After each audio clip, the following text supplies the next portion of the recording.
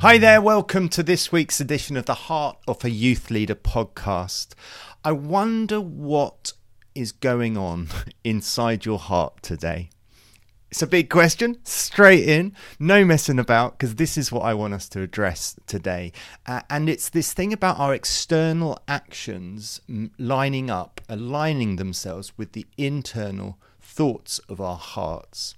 Because I believe this is where we get it. We get our mental health and our well-being really comes into effect. We will be in a better place in our well-being if our external actions match the internal workings of our heart. And it's an obvious thing, but it's also something that I think we miss a lot.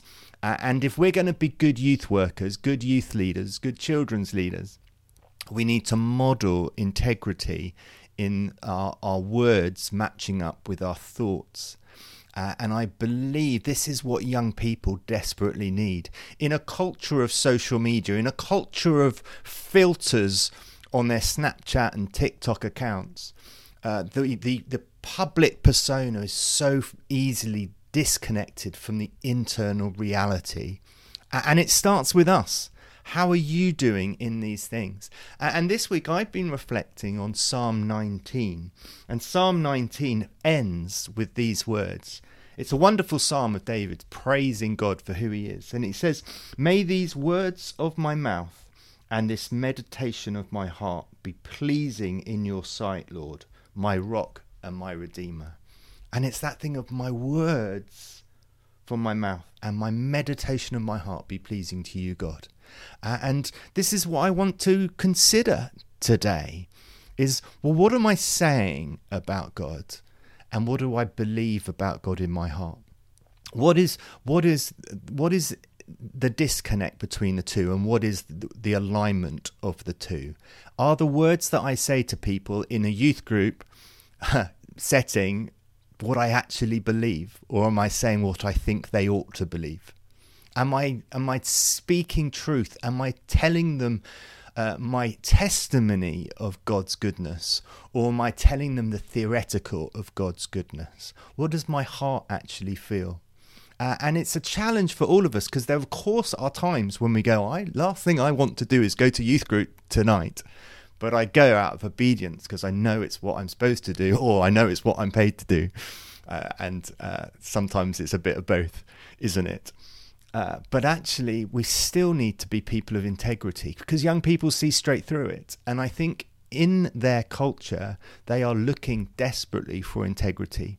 People of truthfulness, not people of rules, not people of theories, not people of this is how it ought to be, but they need integrity. And it's up to us to align our thoughts with our hearts. And I love the fact that David talks about the meditations of my heart. I wonder what you really chew on day to day. I wonder what your meditations of your heart are at the moment. Are you really struggling with something? Are you believing that no one really is interested in you, or that you're just I think it's common for youth leaders to be people who feel like they're making it up as they go along, and it's almost like imposter syndrome, that we don't really feel like we should be doing this, and one day someone's going to find out that I don't know as much as I pretend to know, and all this kind of stuff. And that's not good for us. That's not good for us. And our heart is so important, because it's actually what makes us us. And yet Jesus tells us of our capacity to have evil in our heart. You know, if we look at towards the end of Matthew 7, in verse 20, Jesus says, what comes out of a person is what defiles them. It is from within, out of a person's heart, that evil comes. Sexual immorality, theft, murder, adultery, greed, malice, deceit, lewdness, envy, slander, arrogance, and folly. All these evils come from inside and defile a person. That's a long list. And Jesus is saying all these things come from our heart.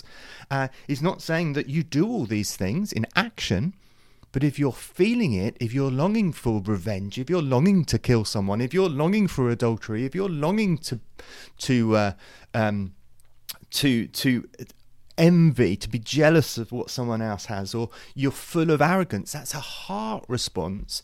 And he's saying inevitably that will work its way out in our actions and in our speech, whether we realize it or not. We might be holding on to these feelings of resentment and thinking that our actions and our words don't betray us.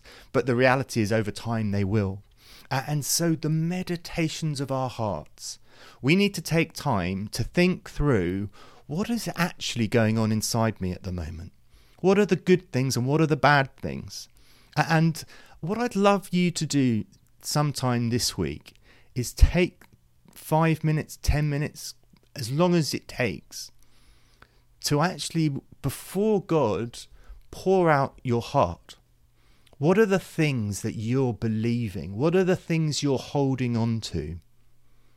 And what are the things that are not good for you? What are the things of the heart which are not godly? And rather than meditating on those things, choose to turn your meditation to those things of God and the good things. Because as David poured out his heart, he meditated on the wonder of God. He didn't meditate on his insecurities. And that's what we need to change. But it starts with recognizing the state of our heart. So ask yourself, what are the things that I find myself concerned for? You know, it's that old chestnut of, if you know how to worry, you know how to meditate, because worry is a form of meditation. You know, it's just chewing on our minds of things we're worried about. Well, Jesus tells us to chew on the things that we are excited about and the good things of God. And so it's choosing to focus on him rather than choosing to focus on our fears. But all too often we ignore our fears. We don't give ourselves time to think, is this okay to think this? And sometimes we'll recognize as we reflect on our hearts what the sources of those things are. Maybe it's because we're drawn to watching films and programs and things on the internet which actually are not good for us. They increase our jealousy. They increase our envy, our lust, or whatever it may be. And as we examine our heart, we realize we've got to stop those things. Maybe you'll find there's certain relationships that are not good for you, that actually it encourages gossip, it encourages deceitfulness, or it encourages whatever. And we need to recognize those things. The worst thing we can do is ignore our hearts and just keep pretending and have the attitude of, well, if I just keep pretending to be good, eventually I'll become good. It doesn't work like that. And so the challenge this week is find time to reflect on the state of your heart, and let's make it our ambition that the words of our mouths and the meditations of our hearts will be pleasing in God's sight. Have a good week. Now go for it.